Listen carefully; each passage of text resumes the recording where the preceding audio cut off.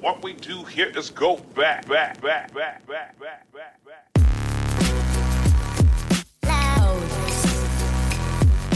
It does no service to creating value for people where I came from if I won't say where I came from. And so nobody thought this movie was going to work, and it did. One of my greatest struggles as a journalist is that I'm an emotional person and I'm a sensitive person. This is Matthew Del Negro, and you're listening to 10,000 No's. 10,000 No's is built on the premise that hearing stories of struggle from people who most of us would consider to be successful is a way for the rest of us to realize that we're not alone. If you've already subscribed on iTunes and you like what you hear, please share it with others. You can take a screenshot of your phone while you're listening, post it on your social media, tag @MattyDel on Instagram or @MatthewDelNegro on Twitter and Facebook, email it to friends, or just let people know it exists and how you found it. If you can leave an iTunes review, even better. That really helps. Either way, I appreciate you listening, and I hope you're as inspired by my guests as I am. I can pitch anything to anyone if I believe in it, right? Hey, so welcome to episode 19 with Luka Hocevar. I got a chance to sit down with the owner and founder of Vigor Ground Fitness in Seattle, Washington. Really had an amazing conversation. I hope you enjoy it. He's got an incredible story from his roots in Slovenia to London to playing basketball, playing pro in Europe, being involved in crime. It goes all over the gamut, and he really comes out with some unbelievably inspiring and educational thoughts on life. I hope you enjoyed as much as I did. I am here with Luka Hocevar of Vigor Fitness and of a lot of other things as well, but that's the main one. Thanks for thank you for being here. Thank you for getting my second name. Very on point, my friend. I love it. Is that good? It's my pleasure. Oh, yeah, that's good. Does it get butchered all the time? You know what? That's the U.S. version of it. Or should I say the English-speaking version of it? The actual way you say it's Hocevar. It's like a C with a hat on top. Hocevar. Yeah, there you go. With the C. So it's like a CH. And when I was younger, when I lived in London, man, like none of the professors could say it. So they would say Hocevar, and I was like, yeah, that's just. So that's what it is. Yeah, that's how I was introduced to you. Yeah, no, it is. And here, like that's how I even tell people it's Luka Hocevar. So yeah. You're on point there. Cool. All right. Good. That's good. That's a good start. I have butchered other people's names, so that's a good start. So we are here at our mutual friend's studio, Jay Ferrugia, who I've mentioned a couple of times. He's got a podcast called Renegade Radio. So we are actually in his studio today. And he is the mutual friend that has brought me to you and to a bunch of other guys that are all really, you guys are really impressive and a very positive, can-do group. Well, thank you. Every one of you is more jacked than me by far. And every one of you is super successful and unique in your field. And you want to talk a little, we can get into where you are with your gym is in Seattle. It's called Vigor Fitness. And tell us a little bit about it, because it's not just a gym. No, it's, I'll give a little shorter version of kind of how I got to there. But, my background was initially sport. It was basketball. And that, it really was for a big portion of my life. It was my life. It even, I was also involved with some, I would say, things that I'm not as proud of looking back. I was a knucklehead and was in crime and stuff like that. But basketball and fitness really took me away from that. And for the longest time, if you asked me what I wanted to do, it was like, oh, I want to play in NBA. That's the only thing I want to do. Yeah. People, what else? That's the only thing I want to do. But that path led me to the U.S., to college, where I played basketball for 4 years. And then ended up. What school?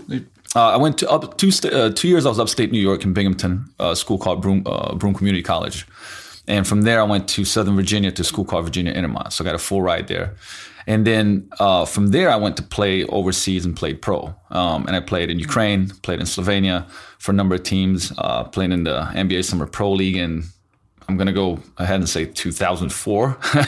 I'm guessing a little bit because it's been a while, but. that was my life. But in the background of all this, fitness was a huge component of it. Kind of like a little story is that, like, when I was 14, my mom opened a gym. It was like her second job, right? She opened it with her friend. And I was somewhat of I was a really hard worker, but, kind of a scrawny kid. I'm 6 foot with my sneakers on. Nobody look at me. It's hard to believe you were scrawny, but man, I got some pictures to blow you away. And, but person wouldn't tell you, go like, oh yeah, that guy's a basketball player, right? I mean, and the weight room actually really helped me out because I was really hardworking. I had some mentors that I kind of ran into inside of the gym with my mom's that helped me, showed me like strength training, squatting and deadlifting and stuff like that. And I started doing that, and then I could see it carry over to the court. All of a sudden I was like jumping higher. I could muscle people. I started seeing putting on some weight, and that was like I started falling in love with that because I was like, oh man, if I go to the gym now, like these people that talk shit, I can like muscle them around and like right. And so that kind of now when I look back, that's where a lot of stuff started, and I got hooked on it. And I was always strength training. Now in the basketball world, strength training was not a big thing back then. People still thought, and still to this day, some people are like, oh man, if I lift weights, it'll mess up my shot. Crazy stuff like that. And so I was a bit of an outlier there, but doing really well with it. And I would go anywhere and do anything that I could to get better at performance. So when I was probably like 16-ish, 16, 17, I remember my basketball coach knew this track coach. His name's Srđan Đorđević. I'm not even gonna ask you to try to pronounce that shit. No, pass on that. But he was like really high level track coach, still is. Trained Marilyn Adi, Olympic gold medalist. I mean, I don't know how many times. It's this lady in Slovenia, Brigita Bukovic. So she was a silver medalist in the 92 Olympics in Barcelona, 110 meter hurdles. So I have like the highest level athletes, and it was like, hey, if I got this kid, he just wants to get better. And he's like, all right, if he comes early in the morning, like whatever, I'll train him. If he comes before school, he can jump in. And I don't think he thought that I'd come. Like here I was showing up 3 days a week, training with the top athletes on the planet. And you were 16. I was like 16, 17 years old. I mean, I was like, man, I was obsessed, and definitely I think a big drive of that was because of that constant, when I was shorter, I wouldn't get picked for games, like I'd always be like, he's not good, that pissed me off, it wasn't this passion, right? Like, we can talk a little bit about the passion hypotheses, but like, it wasn't passion that drove me into it. It was more the fuel to prove myself. So I started doing track and field stuff. Man, I was reading books about training, performance left and right. But it was never with this intent of being a coach at that point in time, right? Right.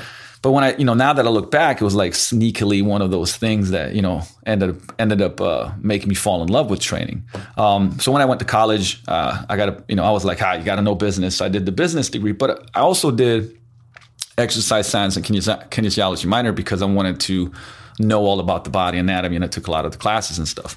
And I was studying everything I could get my hands on. So during the time where I was pro, pro basketball isn't, or pro sport in general, just isn't all that you think that it cracks up to be. It's not people aren't throwing millions at you if you're pro, right? Necessarily. So there's definitely some tough stints that I would never take away because they taught me so much. But in that time frame is where I started training people, and it was like some of the funny stories would be like, the team I was on, the coach was like, hey man, like, what are you doing? Like, you're 206 pounds and dunk in, and like, who trains you? And I was like, oh man, I write my own programs, right? So you became the de facto strength coach on the team that you were actually playing. Yeah, because like everybody started, like, dude, like write me a program. Like, what are you doing for this? What are you doing for that? And, and basically because they were like, well, the proof is in the pudding. Like, look at you, right?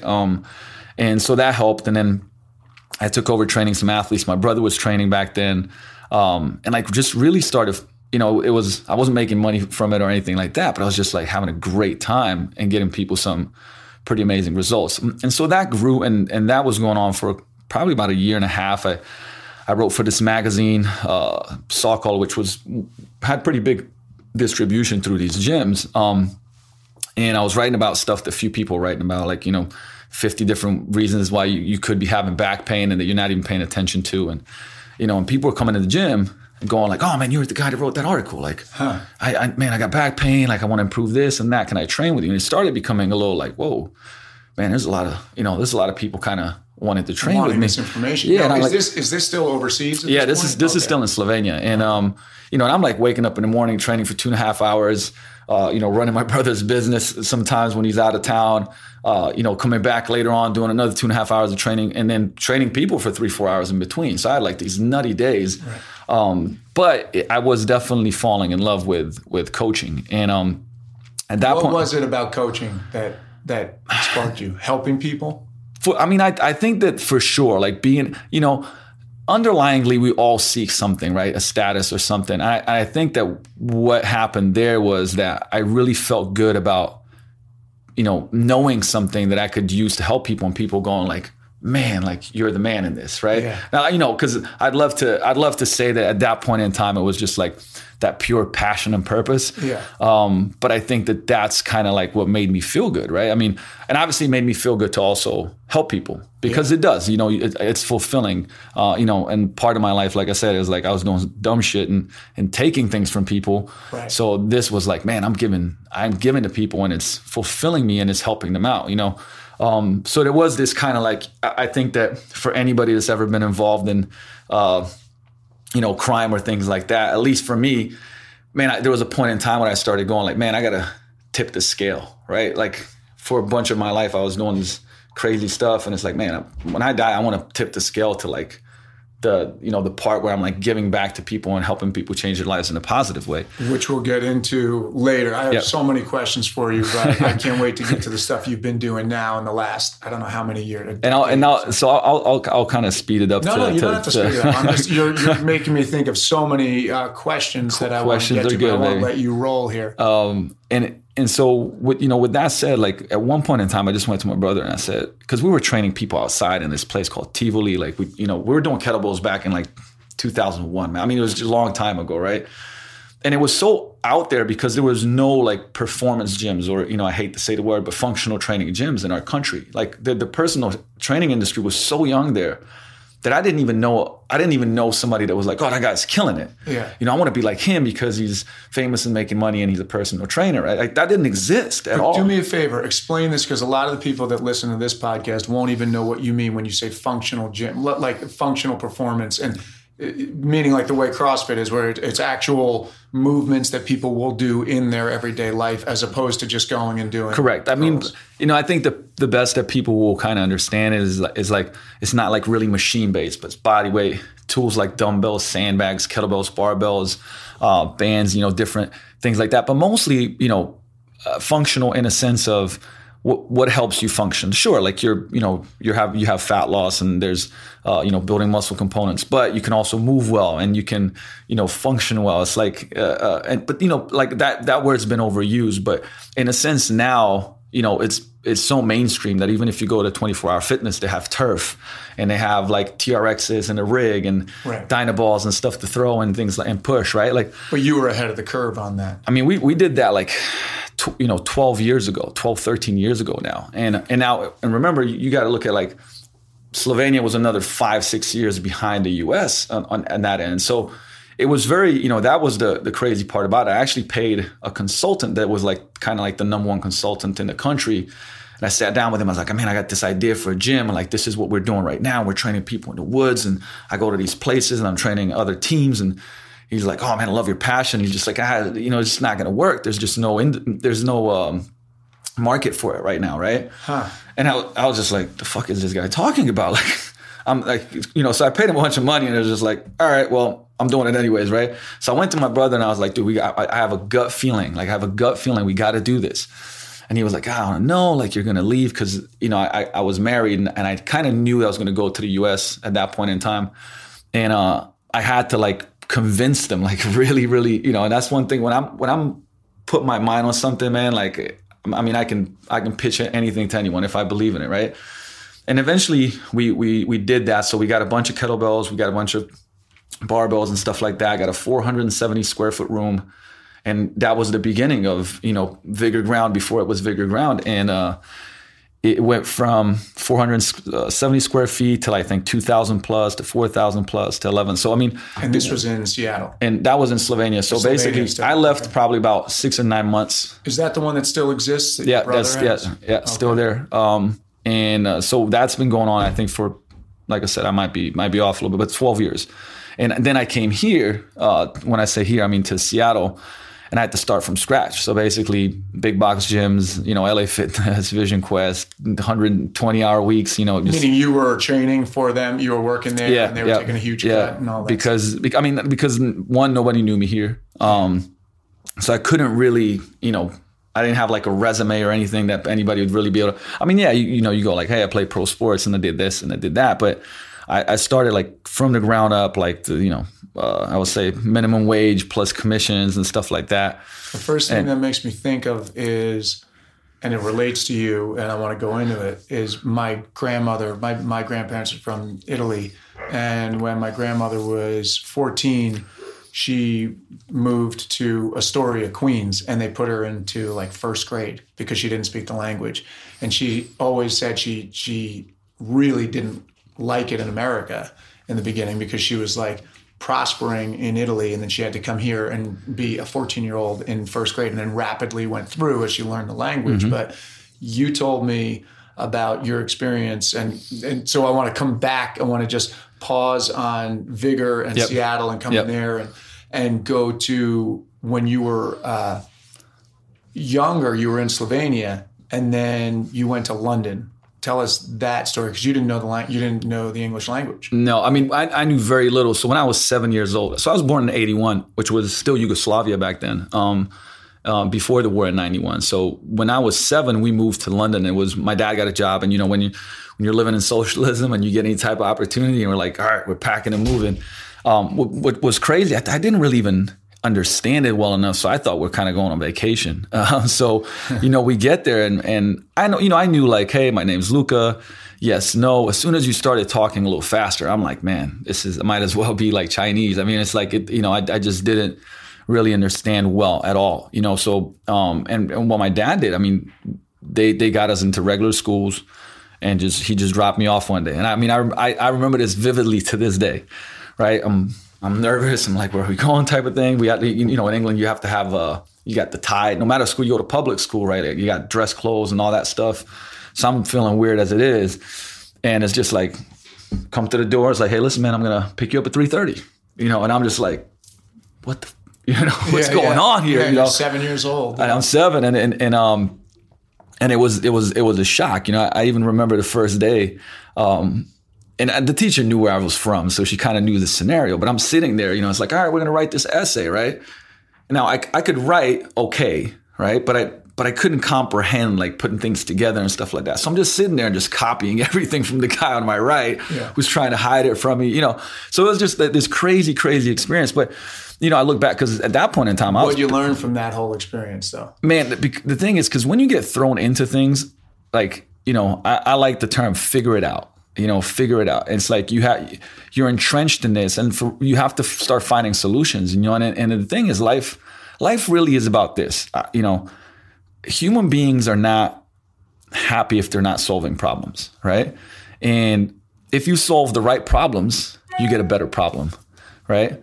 Now, if you solve the wrong problems, you usually stay what I call in a cul-de-sac, right? Just your life is spinning, and you're like, well, I don't know what's going on. Why am I going nowhere?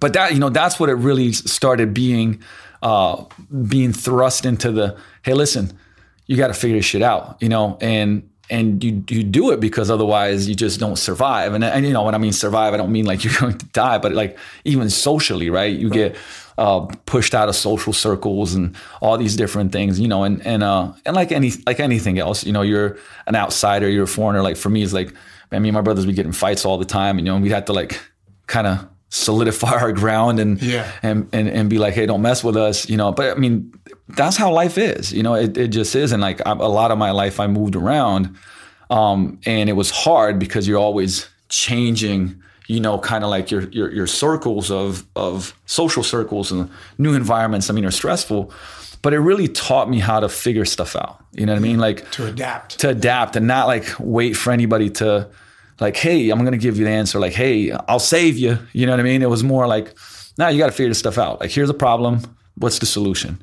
You know, and when I look back, like I see it more clearly now, where at that point in time, you're just a kid. You're just like, all right, well, I don't want to feel like this. Well, I don't want to be, treated like this. Well, I got to figure it, and within 3 months, I was speaking English like pretty damn well. Yeah. It's a recurring theme here. I feel like, you talked, I just interviewed someone who said the same thing, where because of something with his parents, his mom basically was like, here's the deal. And I have 2 jobs and you're on your own. And this is how you work the laundry machine, the washing machine, and figure it out, basically. And that was the thing that gave him independence eventually, and made it, really helped him in his career. And it sounds like a similar thing for you. Because I think what ends up, I think one of the best virtues, to have is curiosity.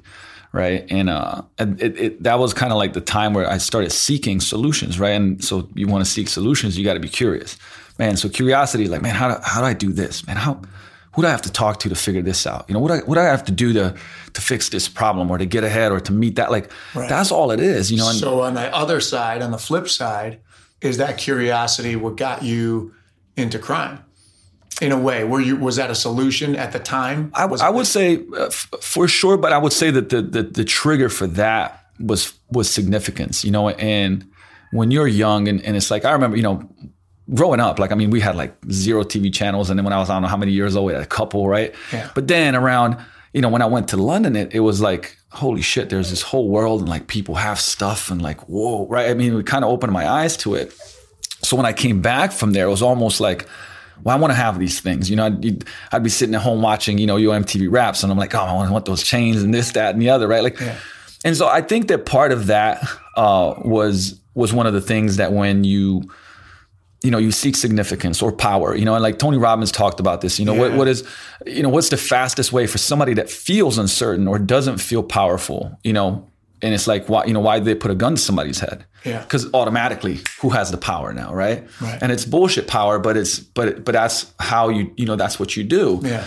And I think for me too, it was like, the quick buck, or being like, hey, you know what? I do that. Don't fuck with me. I mean, like it is all those things. And you don't obviously notice them at that time. Having a social circle that you can connect to, even though it's not good, know. And then belonging, though. It is, it's some type of belonging. But like I said, I definitely think for me, a big drive in my life, good or bad, was significance, right? If I have these things, or if I'm in this position of power, then I am significant, right? And I think that, and this could go into a whole nother show where I start talking about like, internal and external kind of like memories, and like how we're so driven by the lack of things when we're younger, you know what I mean? Whether it was being cared for from our parents, or being felt like you're not worth enough, right? Like how we end up seeking that a lot of our lives. And I know for sure for me, that was some part of it was like, okay, well, now I got this, and so I remember I was like, 15, 16 years old, and I had a voice activated Motorola phone, the flip phone. And I mean, like, it was people working like, I don't know what type of jobs that didn't have that phone. I like was having gold rings and chains, and it was crazy, right? But it's like, oh, I'm good. But that wears out really quickly. What ended that? What brought you to the end of that, and then like the shift toward something more solid? Like, was there a specific incident? Did you get put in jail? Did you almost so there was a number of things. I mean. There was a couple like slaps in the face. Like one time, I remember this was, and there was multiple things, right? Because when you're in crime, like there's just no good ending. You know what I mean? Even though you try to believe that there is, and you probably you watch a mob movie too much, and you're like, this can all work out, and it's just like it just never does. And I started thankfully having the right people in my life, like my basketball coach and certain people that would kind of like go like, hey, like I know what you're doing. This is not good. And like, I'd come to practice late because I was like out selling drugs and stuff like that. It was just, but it was more so that a couple of incidents. I remember one time I got stopped by the cops, and like I had a bunch of, I'll just say I had a bunch of cocaine on me, right? That I was going to go and sell. And it was this scenario where I picked it up from a certain location, and I was at a red light, pulled away from the red light, got stopped. So it was suspect because I was like, man, I'm not speeding, I'm not doing anything, right? Got stopped.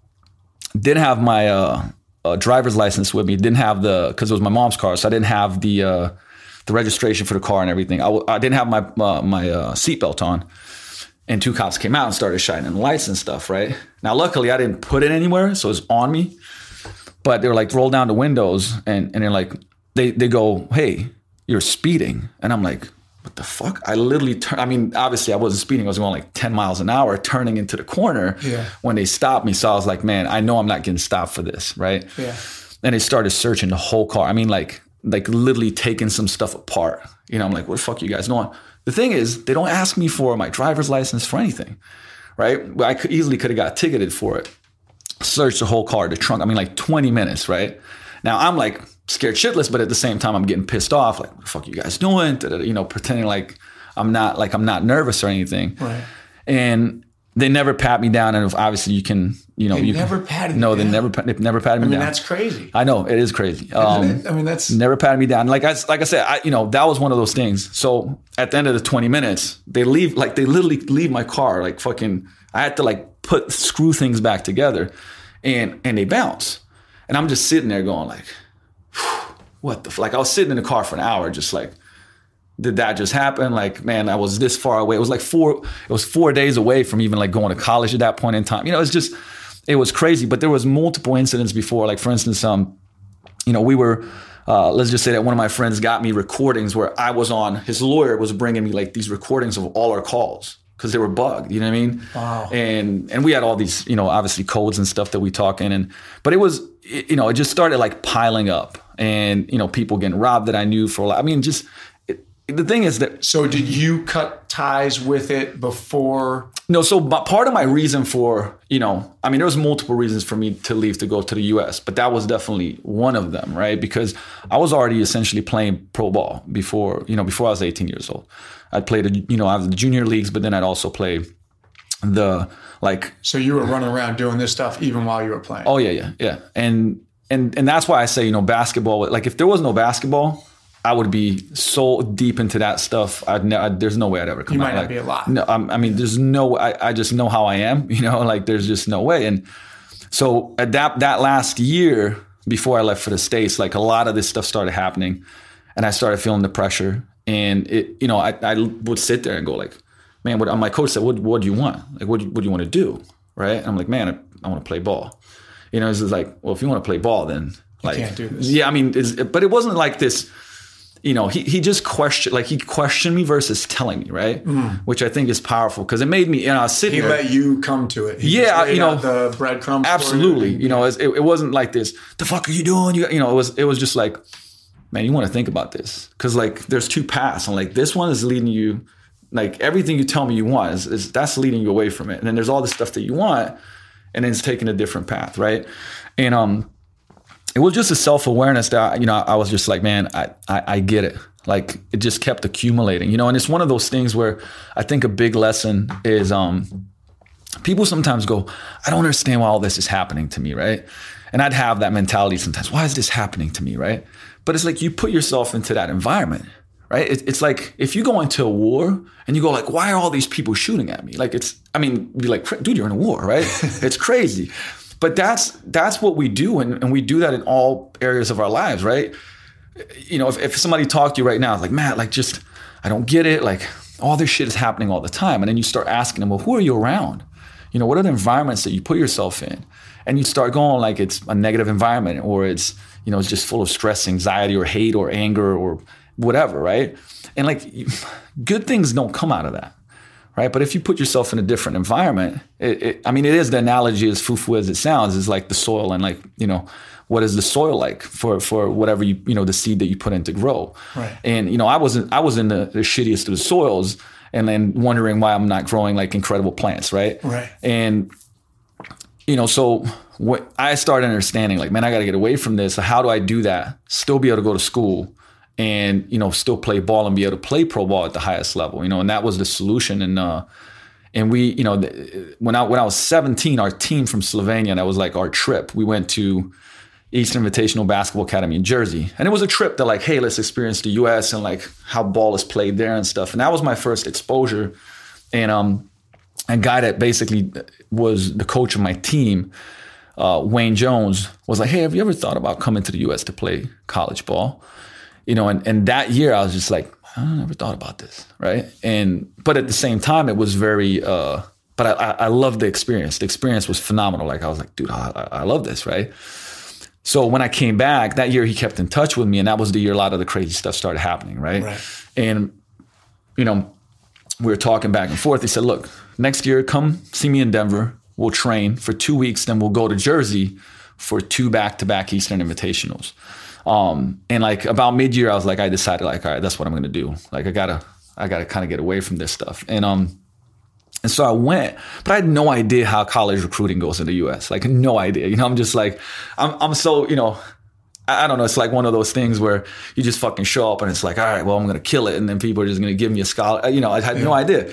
So, and I did go and I played really well. And I got a bunch of D1 schools that were like, man, we love you. Like we love the way you play. Like you're gritty. You got the build, like da. And it was Delaware State, Quinnipiac, Western Michigan.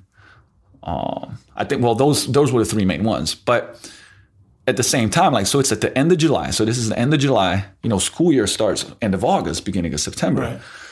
And they're like, we'd love to have you on, but you're going to have to walk on for a year. And I'm like, okay, well, why do I have to walk on? It's like, well, we're out of scholarships. Like nobody has scholarships after June, like May, June, right? I'm like, all right, so it's going to be, and it's like all these schools are like $40,000+, right? So there's no way we can do it. There's just no way. And one of the coaches there was like, hey, listen, man, like there's a school in upstate New York. I used to play there and coach there. There's no full rides, but you can get some stuff covered and you'll play, right? But like, man, I can get you in. Like they love you. Like you'll be able to do good there. And I was like, all right, fuck it. And I came back, I think it was August 3rd. I came back to Slovenia, started filling out the paperwork. And I was just like, all right, I'm going to do this. It was like a kind of quick. It was a pretty, it was a short, I would say it was a short period of time where I was like, this is what I'm going to do. What was even crazier too was that I actually left to go to the US on, was September 11, 2001. Wow. My flight was supposed to land 20 minutes after the towers got hit. So we flew in air until we ran out of fuel and landed in Nova Scotia. And I spent a week in a military camp. Yeah, wow. But that's another crazy story. That's a whole other. I got a lot of stories, man. But yeah, so it was that whole time was like very, very crazy for me. A lot of decisions that were just like, all right, let's do it. Boom, boom, boom. Yeah.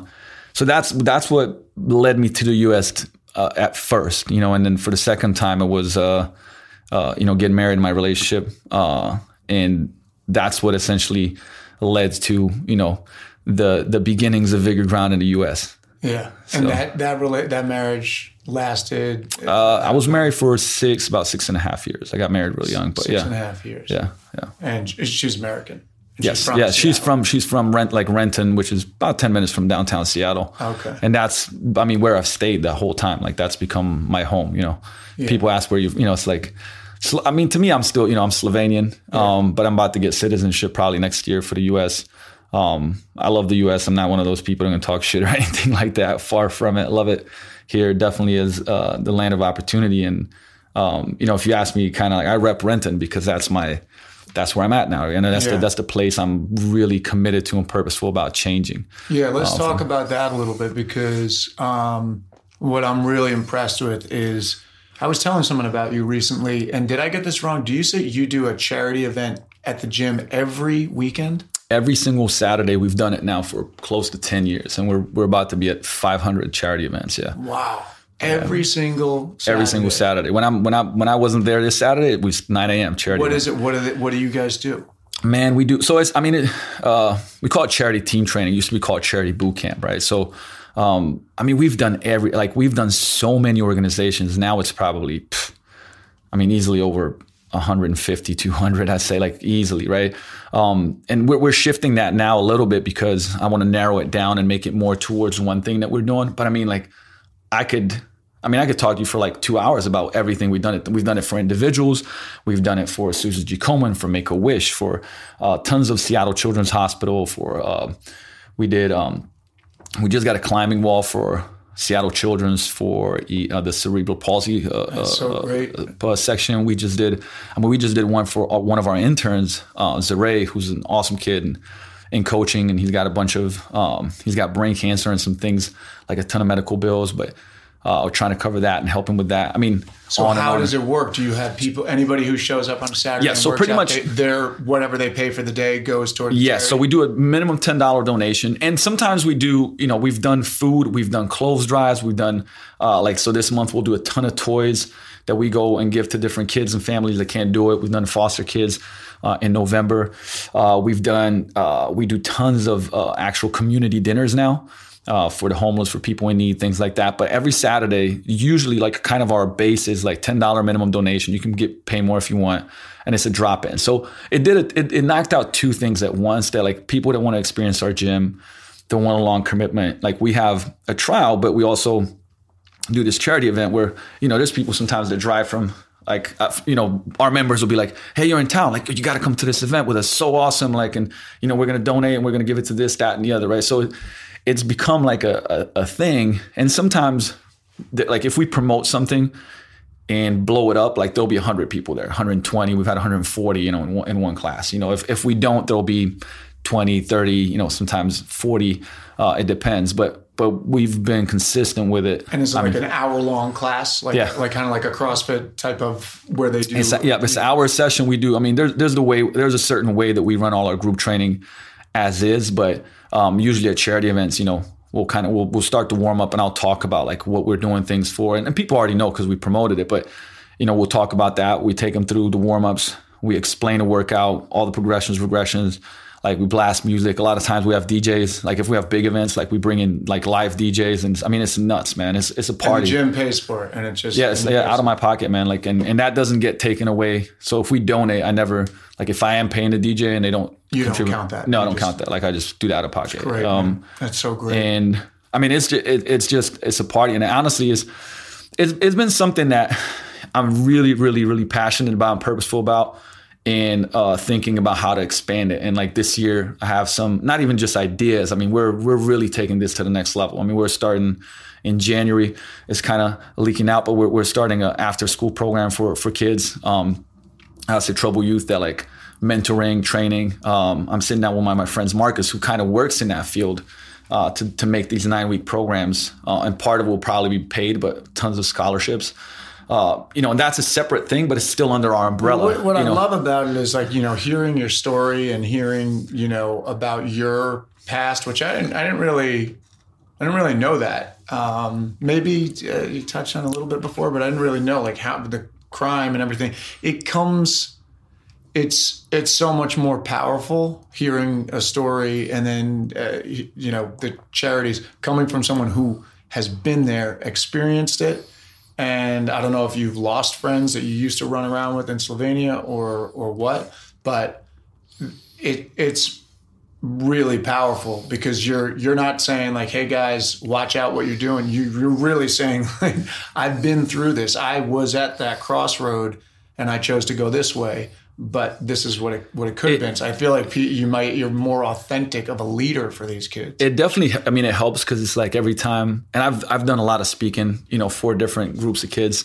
And you always get, at the beginning, you always get kind of like that little back, like that aura of like, man, what the fuck do you know? So you got to like, you dig in and tell a story and connect, and then all of a sudden it's like the walls start coming down because it is like people want to see that, hey man, you get me, you understand me. Now everybody has a different scenario, and it's just like where people are like, oh, it must have been so hard when you grew up, and it's like, well, you know what? I don't think so, because like that's just what you knew. That's just what it was. You grew up with socialism, so what? But like, man, there's people that I've gone to places and I'm like, oh my god, like they've had it 100 times worse than me, right? Like I don't even believe I had it bad, but it's like it's all in the eye of the beholder. Like right. How do you look at the scenario? Think about it the other day. You saw me at that event. That was where I spoke about perseverance. Now, I knew you were going to be in the audience as well as some other people that I feel like your story you were up against way more harsh odds than I was. So there's part of me that goes like, well, what am I going to add to this conversation? It doesn't, mean that my stance isn't legitimate. It's different. It's different. Yeah, exactly. I guess we all have our story. I find yours to be, you probably have, I think I have some good stories, but you probably have better stories or more, maybe higher stake stories. And that might speak to a certain group more than I could speak to them. They may hear me and go like, yeah, we don't care what this guy has to say. And maybe there's a group that I'm talking to that goes, oh, I'm getting more from Matt than I am from Luke. Man, and that's why I believe more people should share their stories, because it's so easy to be, and I was there at a point in time, right? Like you go like, my story's not that special, right? Like, and then you share it. People are like, geez, like I didn't know all that stuff about you or what you've gone through or whatever, So I think one, it's very, very important to do that. For me, that's why I have such a, I'm very drawn to kids, right? And youth. And I think a big part of it is because when I look at, I've been training people for, like 12 years at least, right? Like, and I mean, we've coached thousands of people, and you kind of look at like, who can you influence the most? Now there's science and psychology behind all this too. When are people more plastic, right? More, we talk about brain neuroplasticity and like when they're more apt to change emotionally and things like that, in those certain years, I mean, it's the most important. I'm not saying that you can't help somebody change as they grow older, because you absolutely can, but I do think that crossroads, you can be a person that like really shifts somebody from, going down a certain path where sometimes it's very, very, not impossible, but very difficult to come back from. Right. And so, I go like, well, look, I remember myself, I was a knucklehead. I mean, like I was a knucklehead, right? And I changed. Like, I mean, and we talk about like, people that we were just at, Craig Ballantyne's event, and we're like, man, like that guy's changed so much, right? Like, and Jay, and like I've known Jay for a long time, and like, he's changed like incredibly, right? And like, I've changed 180 degrees, right? Yeah. And so I know it's not even a theoretical thing. It's like, man, like you can do it. I don't care where you are. And now I've been around so many people that have had even, like way harsher odds and crazy stuff happen, right? And like they've changed and they've overcome that. And so, what do you think is the key? If you had to boil it down, because you've been a part of your own transformation and so many other people's transformation, what is the biggest thing that you've... I think, looking back now, and, Ryan Holiday wrote the book about this, right? The obstacle is the way. I've become a big fan of Stoicism and reading through just about every Stoic work that's out there. But I think that when you start looking at things, that everything has a lesson, So I would say every hardship has a lesson. And if you learn the lesson and you apply the lesson, you go to the next level. And I'll put this in. I used to love video games. I don't play much anymore, but there was a time I played a lot of video games, right? But a friend of mine once said, hey, listen, man, like, would you play a video game like if there was no next level bosses? Be like, nah, that fucking game would suck. Like, you'd be like, I'm not playing this game, right? But in life, what do we do? What do we do when there's a boss and the boss beats us, right? In the game, you're like, man, I'm going to get better at this game. I'm going to crush this boss. But right. I saw what he does, so I'm going to, left, right, blue button, green button, bam, right? I'm going to win. But in life, you get hit with a problem with the boss, and you're like, oh, fuck. This sucks. This is really, really hard. Let me just stay where I'm at. Like a lot of people, you accept it. Like a lot of people, or you go like, I wish I didn't have that to fight. But life is a game. It really is, right? If you look at life as a game, you'd go like, man, this sucks. But how do I overcome this challenge, right? What can I learn from like being beat or losing so I can beat the boss, right? The thing about the game of life is that there's never ending bosses. Like, it never ends. Yeah. And once you kind of accept that and get excited about that, it becomes different. It becomes more fun, and it doesn't mean that there's not shitty stuff that happens. You're not stressed or anxious or hurt or all the other stuff. That's just human nature. But when you look at life like that, right, you almost go, I'm thankful now looking back at all the stuff that I had to go through and there's been a million things, right? From starting the gym in the biggest depression ever in the US and coming here, always starting from scratch and like being, you talk about 10,000 no's, like basketball for me was like, my whole life, everybody told me like, there's no way you'll make it. Like, there's just no way. and and it's like I wouldn't make it, and then I'd be the top scorer, and I wouldn't make it, and then I go to college, and then, oh, you're not going to make it, and then I got a full ride, and then you're not going to make it, oh, and then I went to play pro, you're not going to make it, and then played NBA Summer Pro League, and made it to a team of 24 out of 500 athletes, right? And wow. And even though I never kind of, I would say, achieved that dream, which was like playing in NBA, the virtues that I learned through basketball, like failure and going back, even though you fail, trying again, like the discipline, the teamwork, the work ethic, the loyalty, like all these different things, like they stuck with me forever, and people would say, man, how come you do this in fitness? Like you're a maniac, right? I'm like, these are all virtues I got from the struggles and applied them to business, right? And I think if people, no matter who you are, no matter where you are, if you take that into account, that, life is a game and the boss is going to beat you. But look, you got a lot of tries, right? You got to keep going back and learning the lesson. But if you don't learn the lesson, the universe is going to just keep giving you the same fucking problem. Yeah. Right. Like, and if you do that, just that shift, I think can change everything for you. And I know this kind of like sounds a little bit simplistic, but certain people, and I've been there, I think we've all been there. So when I say, I never want to go like, you're like this, but me, I figured it out. Like, look, we've all been there, right? But imagine that there's this beautiful view and you're standing in front of the tree going like, man, fuck this view. Like, it's not a good view, right? And you go like, hey, can step really far to the left and like, wow, this is an amazing view, right? That's what perspective is, right? When you go, hey, I know this happened. I get it. I understand. I've been there, but I'd have you consider looking at it from this perspective, right? And then people start doing that. And it is a skill. Like it's something you got to practice, like you practice a basketball shot or lifting weights or writing, right? You have to train your brain to see things a certain way. And there's a lot, there's a lot of exercises of how you can do that stuff that I can go into a couple of if you want. But it really is like, wow. I try to tell people like, look, everybody gets the concept of lifting a weight, right? Look, you can deadlift 200 pounds, but you want to deadlift 300. You're going to have to come in and train 2-3 times a week and lift this weight and lift heavier weights so that you can get your strength up, right? Right. But then I'm like, in other areas of life, there's mental weightlifting or spiritual weightlifting, whether that means like meditation, whether it means journaling, whether it means positive focus exercises or, whatever else it may be. And so when people want to develop mental skills, you got to practice it. I started looking at it as an athlete. Hey, I got practice. It's my mental practice. I got practice. I got my spiritual practice. I got practice, emotional practice, right? Like, and then you develop, I would say capacity, right? So capacity for somebody that's doing, CrossFit, easy to, capacity. Hell yeah. My general physical preparation. Like, yeah, okay. How's your mental capacity?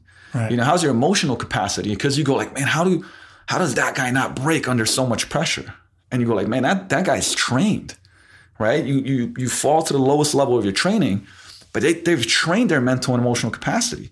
And, at this point in time, what's the dopest thing I think in the world is I can pull up a phone and find exercises or a person talking about it. You know what I mean? You can go and buy a $10 book from a person that's been studying mental training for 20 years. And in a $10 book, he's giving you all the shit that you ever want. Yeah. You got to go and apply it, obviously, right? Like, but we live in this day and age where I do this drill with when I go and speak to certain schools and kids, and they go like, man, you don't know how hard it is, right? And I'm like, hey, what's your favorite hip hop song right now? It's like, pull it up for me, man. And they'll pull it up on the phone, right? Right. Yo, it's this one, and they start jamming to it. I'm like, what do you want to do in life? And, different answers. Oh, man, like I want to be in finances. I want to be in marketing. Okay, you said marketing. Okay, cool. All right, give me your phone, right? Because this is like, hey, we're in hard times, but everybody's got an iPhone, right? Right. And I go to YouTube and I put in marketing 101, and you get thousands of of search findings, right? Right. And I'm like, boom, free hour tutorial. Shit, you got videos from Bill Gates and from I don't know who else, like giving you free stuff. You could it's Bus University. It's like, take a shit university. You like, studying that while you're taking a dump. Like, so you can't tell me you don't have the resources. They're there. You just, it's the resourcefulness. You know what I mean? Yeah. And so with that said, like, it's just where you direct your time and energy, and I think that's probably still one of my favorite things to say, you know, people go, Luka, I don't have the time and this and that and the other. And I'm like, hey, you're watching your wallet, right? And people are like, what do you mean? I'm like, look, you're watching your wallet. That's what matters. If I looked at your bank account, not how much do you have, but where is your money going, right? And then your watch or your calendar, if I looked at your calendar and you put out everything you do in a day, I'd be like, where's that time going? And those two things will determine your life. Now, even you're like, yeah, but I don't have like the money that you do. So fucking what? If you got $100, where does your $100 go? You know what I mean? Yeah. Kindle books like 99 cents, whatever, right? I mean, I'm making shit up, but it's like, you know, where's your time and energy going? Like you look at that block and you're like, all right, let's say you sleep 6, 7 hours, 8 hours, whatever. Where's the rest of the, you know, the 18, the 17 hours going, right? And so those two things, people don't want to look at it because it's painful, right? Because deep down inside you're like, fuck. They know. Fuck, I'm watching 7 hours of Game of Thrones every week. You know what I mean? Like, now don't get me wrong. Like, I like watching certain shows too, man. But like, if you want to be somewhere else, then maybe you should go. If you're binging shows that I'm on, that's okay. That's absolutely fine. And we'll put links to those. Like, sign up for that shit. Sorry, go on. But but that's the thing. Like, if you're telling me like you're not where you want to be, right? You look at your wallet and your calendar and you go like, hey, you know, maybe I need to start shifting that a little bit. You know, and it doesn't need to be a complete overhaul, but like, hey, start pushing that dial to more to where, you know, your behaviors match your goals. Right? Because if you go like, hey, I'm going out having like 4 drinks three nights a week, does that behavior match your goal? No. Okay. You know, or how much are you reading? You know, does that behavior match your goal? No. All right. You know, those are the harsh questions. And we just came back from an event, which was very, I would say, introspective, right? Like you're sitting there asking yourself these questions going like, fuck. Man, you almost don't want to, right? You almost don't want to look at them because you kind of know, right? It's hard, yeah. But you got to face them. And like, you know, last night, me, Jay, and Jay Jablonski are sitting in, not last night, the night before, you know, we're sitting here and having these conversations and, you know, and Jay's like, man, I just figured something out, like this big breakthrough, you know, he's like, about me, you know, he's like, dude, you know, like, you're like the best in the world at this shit, but you always put somebody above you. Right. And we kind of started talking about that. And it was like really painful. For me, it was just like, man, I saw what he was talking about, but it was like, man, that's like, I had to like legitimately take a minute, like, man, I realized that. Right. Yeah. But as painful as that is, see, now that's an opportunity. Better to know it. Absolutely. Because now that's an opportunity. What do I do now? You know what I mean? Because if I go back into the world and go like, fuck that, like I'm not putting anybody above me. Yeah. Like I'm going to go and steamroll this. See, now that's how life changes. I just had a similar thing where I came back and I was talking. My mom was watching our kids while we were in San Diego for the Craig Ballantyne event, and she said something about, I don't know how we got onto it, but about the speech. And I said some people had come up to me and said kind things, that they were affected by it, and I said I really consciously try to just sit in that and say thank you. That means a lot. Thank you. This was the first time I've done it. I really appreciate it. That really makes me want to go do it again or feel like this is something I could do. And I said, I really have to consciously do that because I have a tendency to go, oh, thanks. Yeah, that's great. But Carrie Wilkerson, I mean, she was amazing, wasn't she? And I think I may have done that once and I caught myself. And I thought, yeah, she was amazing. But why not just take it in? Take it in. Yeah. Bask in it. And I've talked about it. Part of it is that this whole podcast is like therapy for me because I just talked about that recently about just take a compliment, take it, sit in it and allow it to feed you instead of putting everybody else. And it is one of the, you know, that is a big self-awareness, man. The first time that happened to me, and I still struggle, I think we all struggle with it still because, you know, my superpower used to be the chip on my shoulder. And sometimes it is. And you got to know when to use it to fuel you, but you also got to know when it's burning you out, right? So it's like, you know, ego's the enemy, but ego can be good, yeah, right? But it can also crush you, right?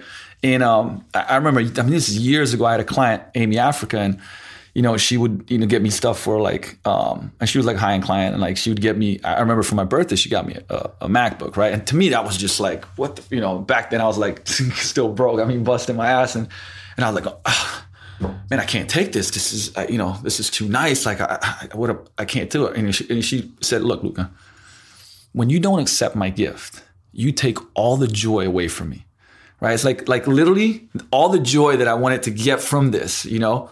It's like when you do that, it's like you just steal it from me, you know? And it made me like feel, I was like, man, I'm really sorry. Like, okay, like, thank you so, thank you so much.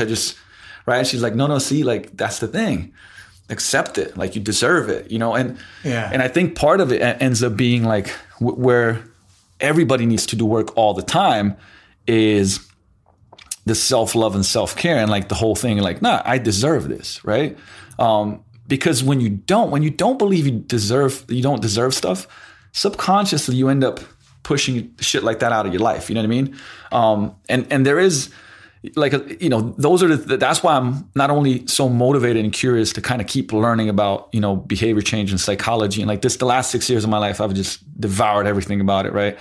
For myself and for helping clients out. But also having people around you that, that you love enough and care about you enough to say it, right? Yeah. And there's this concept that like I use in team management and leadership from this lady called Kim Scott.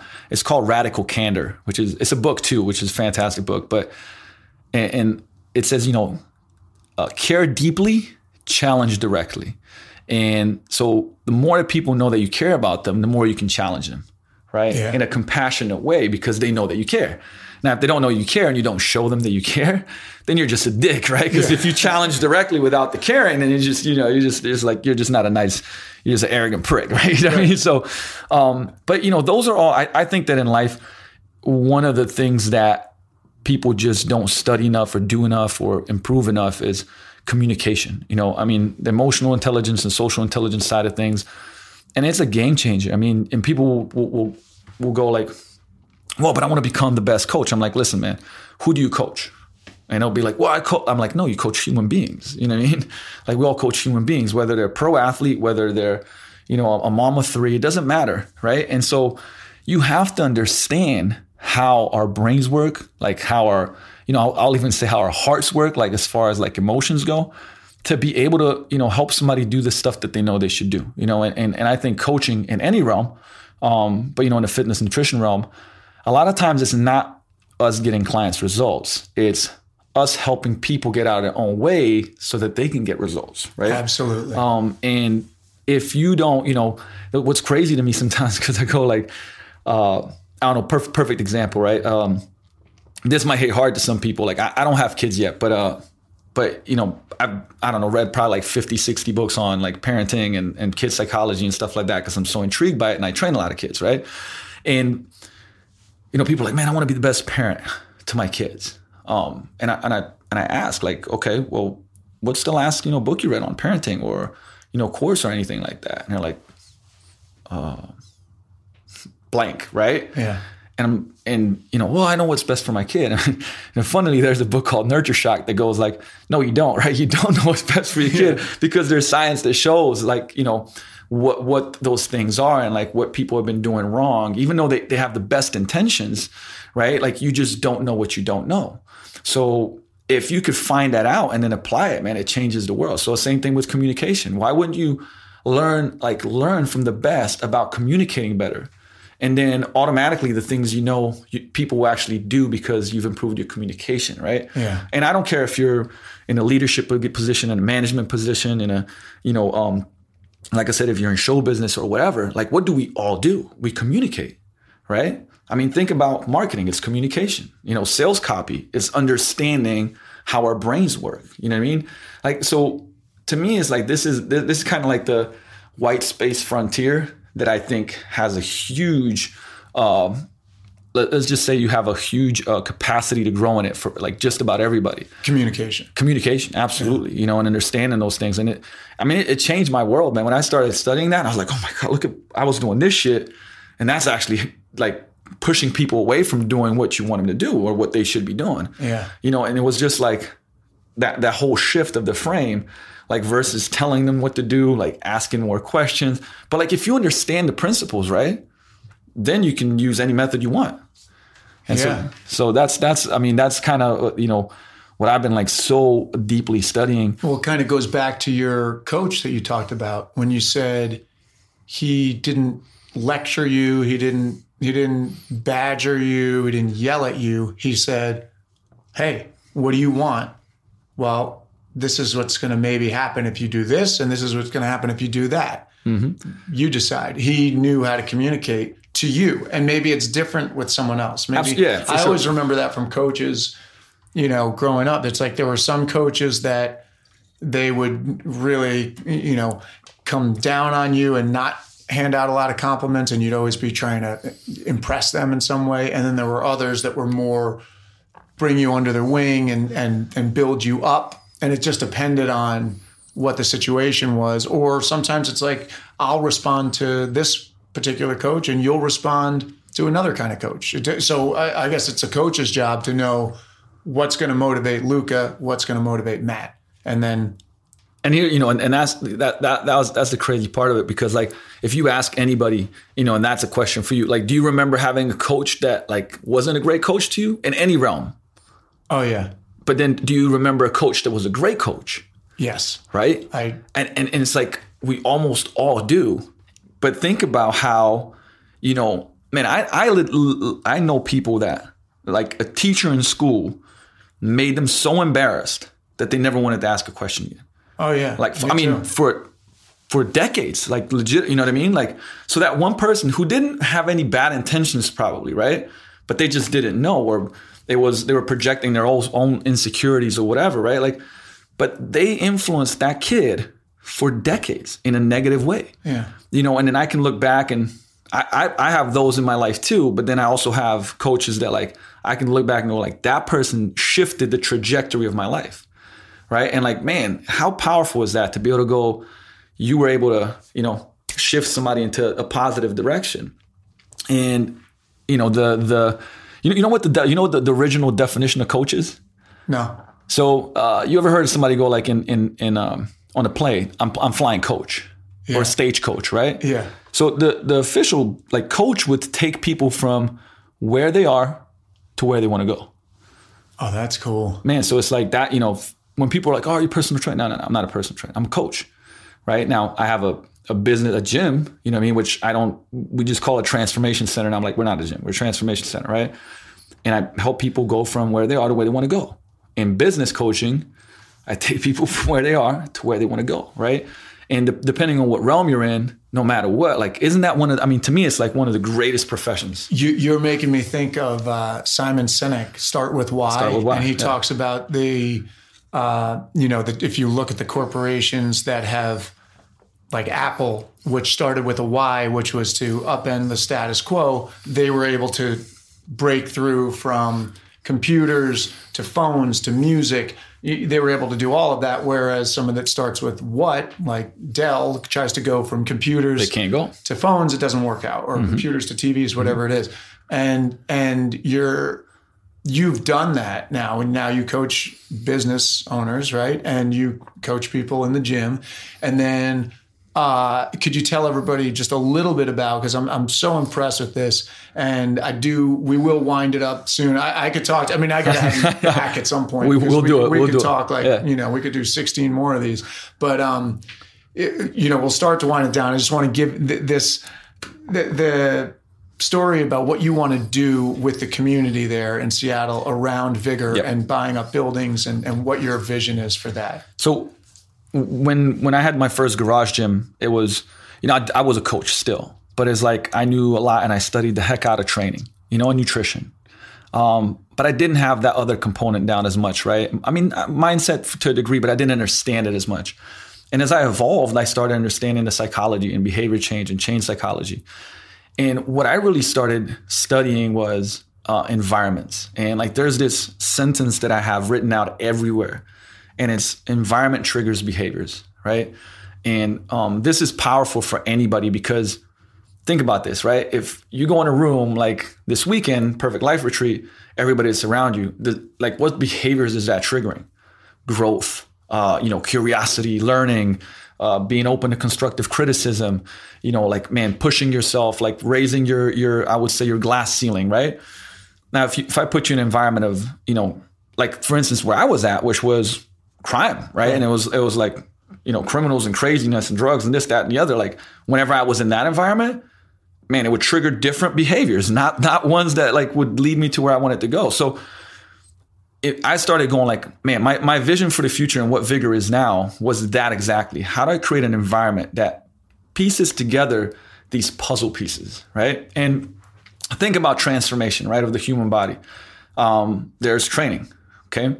And then there's cardio too, like you got to do conditioning. Now, depending on what your goals are, you do conditioning. But you got to move well, right? If your joints don't move well, guess what? Your movement will be shitty. And if I push you hard, something's going to break down. Your tissues, you're going to have joint issues. You know, your back is going to get tweaked. Your shoulder's going to get tweaked, right? So then there's that. But hey, guess what? If you don't sleep, right? If you have shitty sleep, then, you know, hormones will be out of whack, like you name it, right? You won't have the proper recovery. Now, if you don't have a growth mindset or all the stuff we were talking about, frames, like you could do everything in the world, but if you're constantly thinking negative and beating yourself down, like you're going to end up having this habit loop where probably you're stressed out and maybe have, you know, half a bottle of wine every night or desserts or whatever, right? So you start going around like what we call it the Vigor success wheel, right? It's little puzzle pieces: training, cardio, mindset, joint health, right? And then environment, relationships, because guess what? Relationships trigger a certain behavior. If you're in a toxic relationship, where does that lead you? You get pissed off, you might be having drinks, you're always stressed out, right? Like you're not behaving the way to make yourself the best possible, right? Yeah.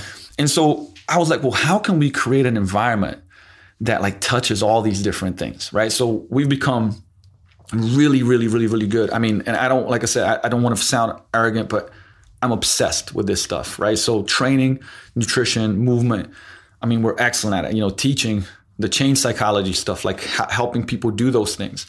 But then we brought in a smoothie bar that we collaborated with, and they do, I mean, you know, seasonal fruit and organic everything and best ingredients. And we do bowls and smoothies and kombucha and nitro coffee and you know, Four Sigmatic coffee and mushroom coffee, like all, like basically it's a healthier snack bar, right? Right. And then we have physical therapy in house now. You know, for right now it's just a couple of days a week, but we're going to expand on that. By the way, I saw the new pictures of the new gym that you're building out or you built out on Instagram on your feed, and it's beautiful. Thank you, it's man. Ridiculous. Thank you. And that was part. You know, that was part of it, right? You think about environment. You know, we got local artists to put in murals. We put in, you know, we blew up images and put wallpaper and quotes everywhere. And it's like the design is phenomenal, right? And it's like everything was a lot of time and money invested in like little details. But when you come in there, it makes you feel a certain way. You don't come into Vigor Ground and go like, I'm not really pumped to train. Like you come in there and it's just like you might have a shitty day. I mean, and it's not just the environment, it's also the people and everything, right? But man, you look at the walls and you're like, all right. I mean, it's just like the Prefontaine quote. Yeah, it's just no way. You got this, you know, we have one of the images, which is like Ali, you know, standing black and white, like, and it's a huge, like 300 square foot, you know, wall like this one. Is it that one? Yeah. But at the bottom, it's like Superman, right? Like, hey, don't punch me. So it's like, that's my frame of like, hey, impossible is nothing, right? Like you can do anything. But if you come in there, you can have a shitty day and just the environment is making you go like, you know what? I can do this, man. Like I'm here. Let's go. Right. And you know, now we got I just ordered a cryo chamber, pulse compression pants. You know, we're sitting down with some doctors that are more holistic. We got a whole lobby area, movement center upstairs. You know, I'm collaborating with some boxing coaches that we're going to start some stuff. And, so it's like an entire community, and then you also have ideas to buy other buildings as well. Yes. And the idea being that what you'd bring in health food restaurants. Yeah, restaurant with a meal delivery. So it was like this, right? I joked around this years ago, but for me it wasn't a joke. But you know how people go. I said I'm going to build Vigorville, right? Because it's Vigor Grounds, I'm going to build Vigorville.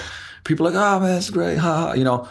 And I don't even think that people thought that I'd, you know, get the building that I did and do this. But now it's like, what's the next? Like, if you could build a utopia, right? And as utopian as you can get, I mean, where I stand is not, there's nothing perfect. But, you know, if you could create an environment now, rather than just Vigor Ground, the gym, which has become like this place of change, what if we start buying out stuff and like, now we got, you know, I got an idea for a restaurant that's both a restaurant and a meal delivery place, right? So you have a lot of members that now can go there, get these really healthy meals. Like, hey, let me get 6 lunches for the week and 6 breakfasts, because it's going to, like, I usually snack on food, but now I'm going to have healthy, delicious food that I can get, you know, and then next to it, let's do a coffee shop where people can work and it's got like live music and cool stuff. And then next to it, let's do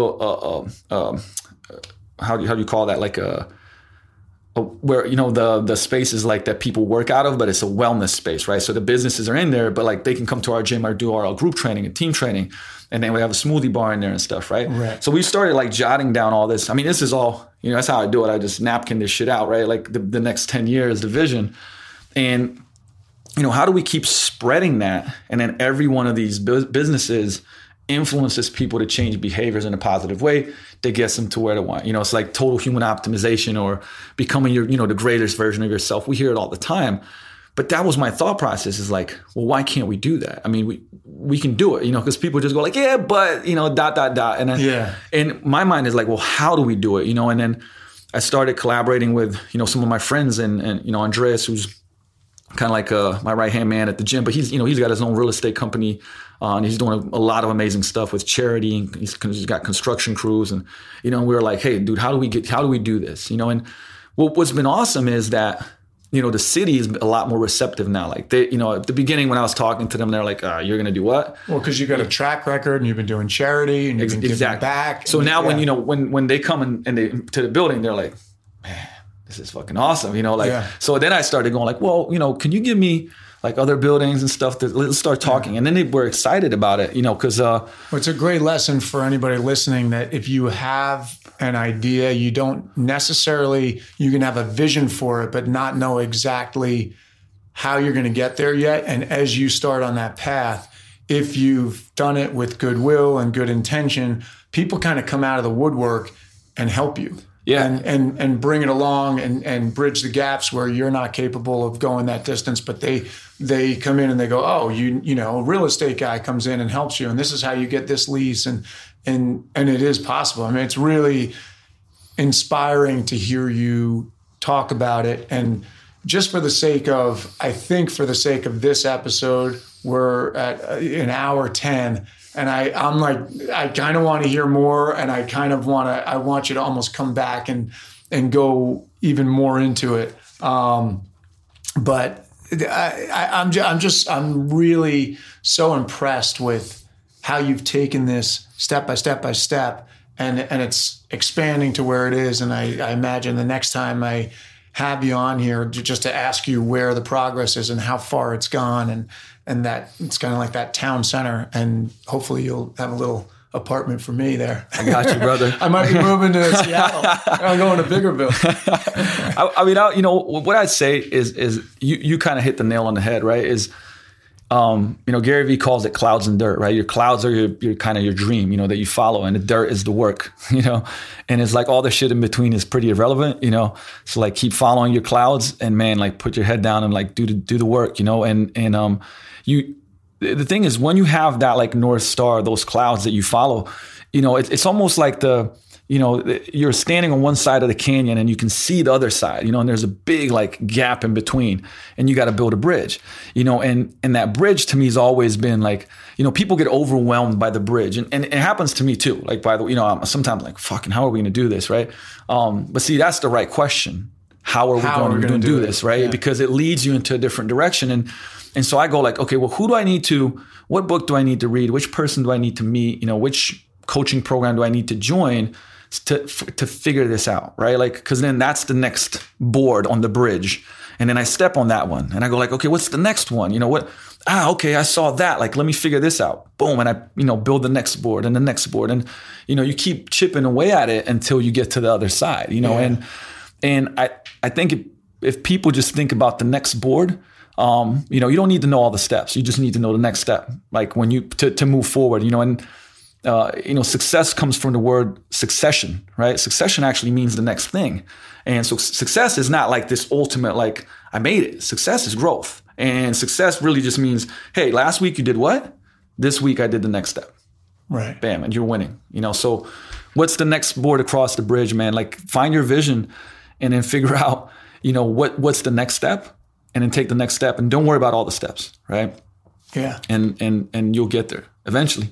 Yeah, you are getting there. Real quick before we go, what are social media, anything where people can follow you if they want to learn more, if people live in Seattle and they want to go check out the gym, or if they're traveling there, where will they find you? The best, so we're really active on Facebook as the Vigor Business, which is Vigor Ground Fitness and Performance.